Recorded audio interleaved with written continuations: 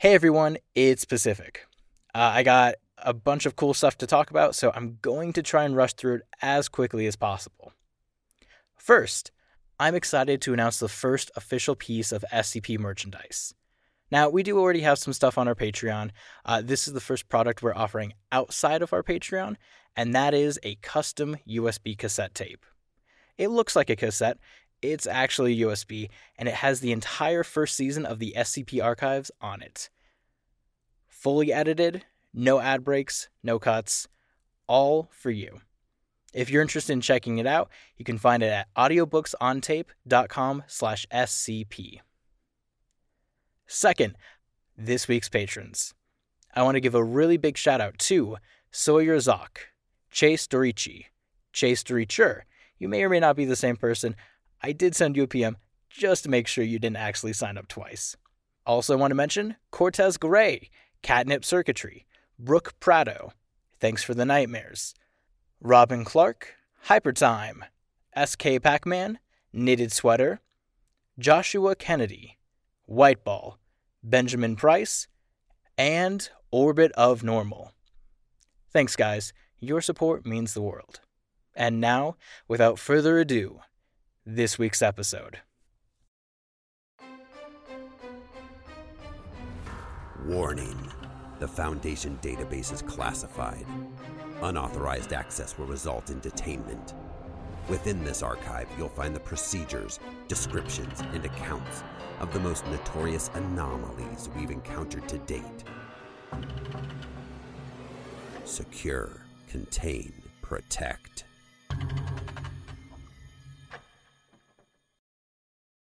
Item number, SCP-3011. Object Class, Euclid. Special Containment Procedure. Except for purposes of approved experimentation, instances of SCP-3011 must not come within 100 meters of any nautical paraphernalia or similar items. This includes, but is not limited to, images of anchors, boats, submarines, or waves.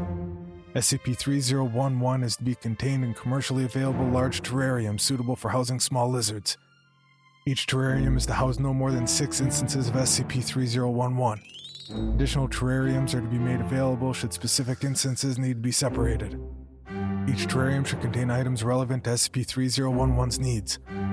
Should the number of SCP-3011 instances exceed that of 100, staff are permitted to call the population to 90 individuals. Description: SCP-3011 is a population of 90 northern blue-tongued skinks. Each instance of SCP-3011 is sapient and capable of speech. Isolated instances display limited problem-solving capacity. In groups, SCP-3011 instances are capable of cooperation and division of labor. Each instance of SCP-3011 is unique. Some instances have shown aggressive behavior while others exhibit differing, individual personalities. Aggressive instances of SCP-3011 tend to stay far away from the main group and display solitary behavior typical of non-anomalous blue-tongued skinks. Instances of SCP-3011 speak in high-pitched voices. SCP-3011's speech is commonly interpreted to being enthusiastic by attending personnel. Typical topics of SCP-3011 conversation are the weather, bad omens, maritime navigation, foreign adventurism, and braggadocious sexual conquests. At night, the backs of SCP-3011 produce a shimmering bioluminescence. Caretakers have observed this resembles the moon reflecting off the sea. SCP-3011 self-replication begins when exposed to prohibited paraphernalia. Instances of SCP-3011 will become aroused and engage in a mating ritual. All instances able to view one another will begin moving in unison. This rhythmic movement is noted to be enthusiastic and vigorous. No sexual intercourse is noted to occur. At the peak of activity, SCP-3011 will shed their tail, usually as a result of violent gyrations or flailing. If left undisturbed, tails shed in this manner will grow into full instances of SCP-3011 within approximately 1 minute, with the head emerging from the stump and arms and legs growing out of the tail sides. These juvenile instances are indistinguishable from normal blue-tongued skinks, apart from their anomalous properties. In some cases, new instances of SCP-3011 produced via this process exhibit severe deformities or are stillborn. The instances that survive often show very minor changes in body pattern or tongue color. However, due to the accumulation of these changes, later generations differ significantly from the progenitor. Addendum 3011.2. Interview conducted from Dr. Gao with 4 instances of SCP-3011. This is the second attempted interviewing SCP-3011 due to the first interview being interrupted by SCP-3011's erratic nature. There were 4 instances of SCP-3011, named SCP-3011-1, SCP-3011-2, SCP-3011-3, and SCP-3011-4. Where are you from? Oh, we're a long way from our home, my boy. Born on the raging sea, you see? We don't make it to land, at least not that we plan. And now here we be. All right, but how did you get here? Didn't you bring us here on a ship of steel and electricity? There we were. Here we be. All instances of SCP-3011 appear to dance in an excited manner. Well, I guess it is a ship to you, huh? But back to my original question. Before we took you in our ship, how did you get here, to this land? Did you swim? Not all of us can swim, boyo, but all of us can sail. Aye, and sail we did. We been sailing for a long time, since afore you were a mite, an egg in your mother's cloaker. You sailed? What did you sail on? Are you not too small to sail? Too small, says he. He should talk. This one, a captain's companion, too soft for life at sea. We sailed, we did. On logs, on fronds, on flotsam and jetsam. Boats, too, we did. Done forget the actual boats. Those were later acquisitions. We didn't start with boats. All SCP-3011 instances nod at each other. The boats were later acquisitions. Can you elaborate on how you got the boats? I wasn't on the crew yet, do you know? Nay, lad, that was before my time at sea. 'Twas my time, lads. We were there when the first boat sailed. There's a long pause between instances of SCP-3011 and Dr. Gao. We were just a young skink then, barely a cabin boy, floating on a bed of freezing kelp we were. Then a group of your kind went past, paddling in the sea, stowed away we did, among their baskets we hid. So, let me get this right. You made small rafts of wood, then managed to get on board an actual ship and hide in baskets. How did you go from baskets to ships? We don't build boats, my boy. We sail. We're sailors. We take what the sea brings us. In fairness to the soft man, there is some ambiguity in my tale. We hopped aboard canoes, paddled by whalers seeking whales. That must have been... Before sail? Your tale is rather interesting, but you're not explaining to me how you went from hiding in baskets to actually sailing ships. At this point, a guard standing at the door inside the room adjusts their sleeve, revealing a tattoo of an anchor. All instances of SCP-3011 notice. They begin to dance wildly. Oh well, you'll see. Ride the waves to hunt the whale. All instances of SCP-3011 continue to dance wildly. SCP-3011-4 sheds its tail. The baskets were on the ships, and on ships we stayed, on canoes, rafts, and ore ships. Whoa, calm down. SCP-3011-4's tail has come off and starts to regrow. Soon after, all instances of SCP-3011 shed their tails, which soon start to regrow. All dances coming from SCP-3011 intensify. SCP-3011 tails instantly start to regrow into new instances of SCP-3011. All hands on deck! All hands on deck! Storm's brewing. Storm's coming. Shit, this wasn't on fire. Dr. Gao stands, surprised by SCP-3011's tail regrowing new limbs.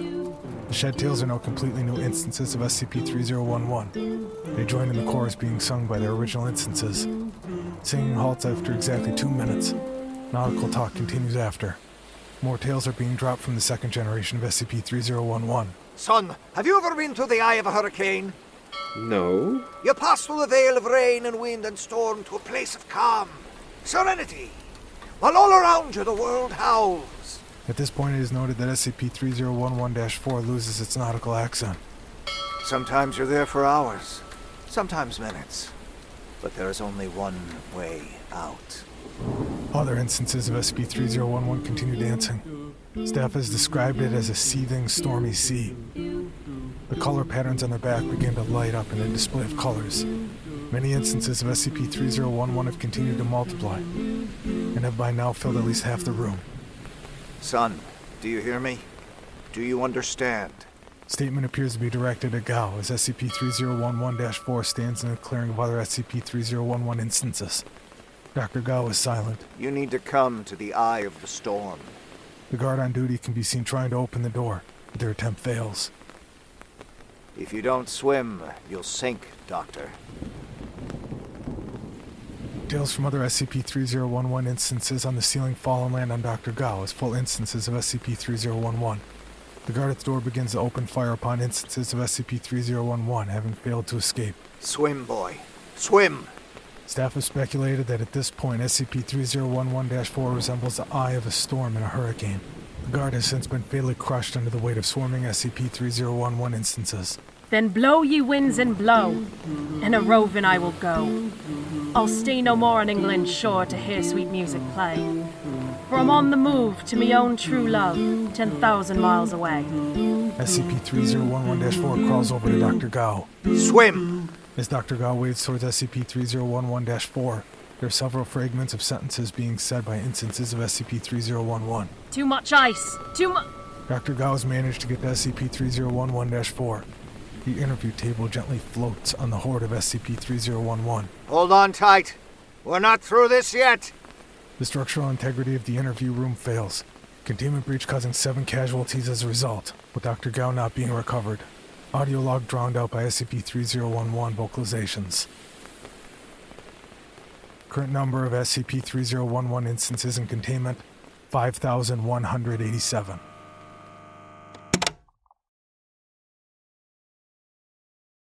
The old man felt a pain in his gut, something quite unlike anything he'd ever felt in his life before.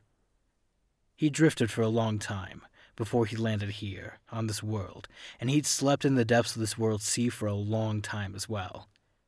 Though, not as long as he'd spent in the void.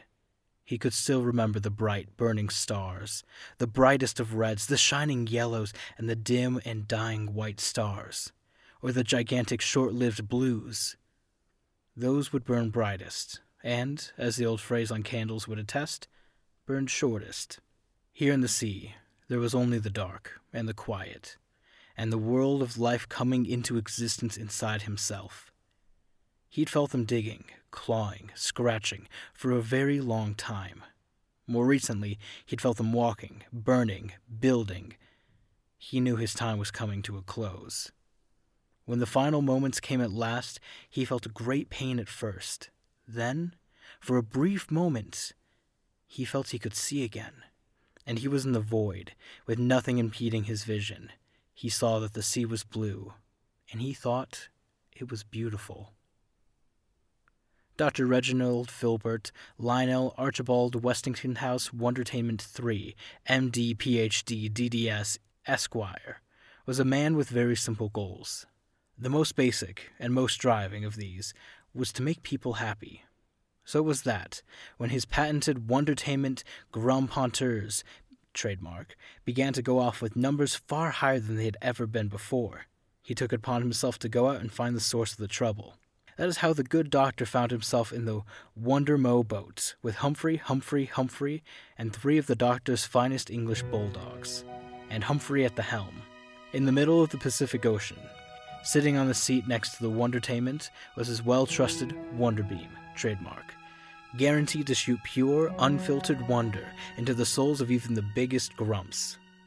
As he was coming up on the source of the grumpiness, Wondertainment couldn't help but smile in anticipation of curing this particular case of the grumps. He turned to the grumpometer, trademark, display on his console, and saw that the grump was a mile to starboard. He turned that way and saw a very, very large wave moving towards him. He looked to Humphrey, and Humphrey, chuckled, and gave the closest of them a hug. Then the wave hit them. The boat turned skyward briefly, and as he stared into the beautiful blue sky above them, Dr. Wondertainment had a strange thought. I wished I'd had time to raise a daughter. Then the abyss took him. A person was sitting on the dock of a small island in the middle of the ocean, writing idle musings in their journal. The birds were flying, the sea rolling, and ships sailing, and people enjoying their evening. They stopped a moment. Something seemed off.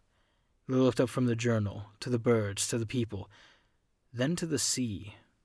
Except the sea was not there. It had receded. This is unexpected, they thought to themselves. Low tide isn't for another few more hours, and the waters have drawn back even further than that already.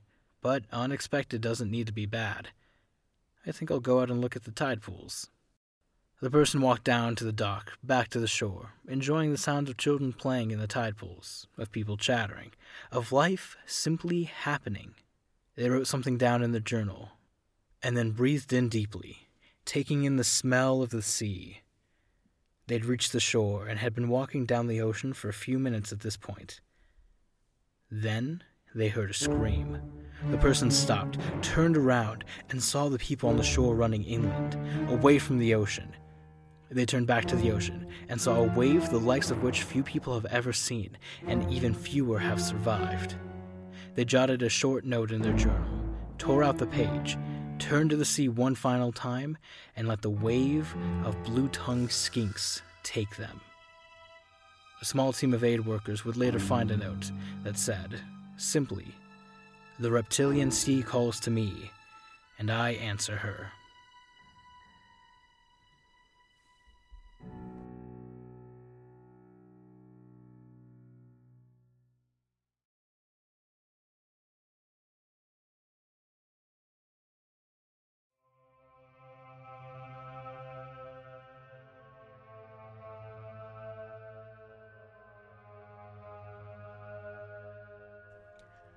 SCP-3011 was written by Blaroth. Strange Things Happen at Sea was written by Agent MacLeod. Our host and narrator was John Grills. Dr. Gao was Karim Kronfi. 1 was Pacific Obadiah. 2 was Claudia Menabar. 3 was Danielle Gracie. And 4 was Graham Rowett. Our music is by the incredible Tom Rory Parsons.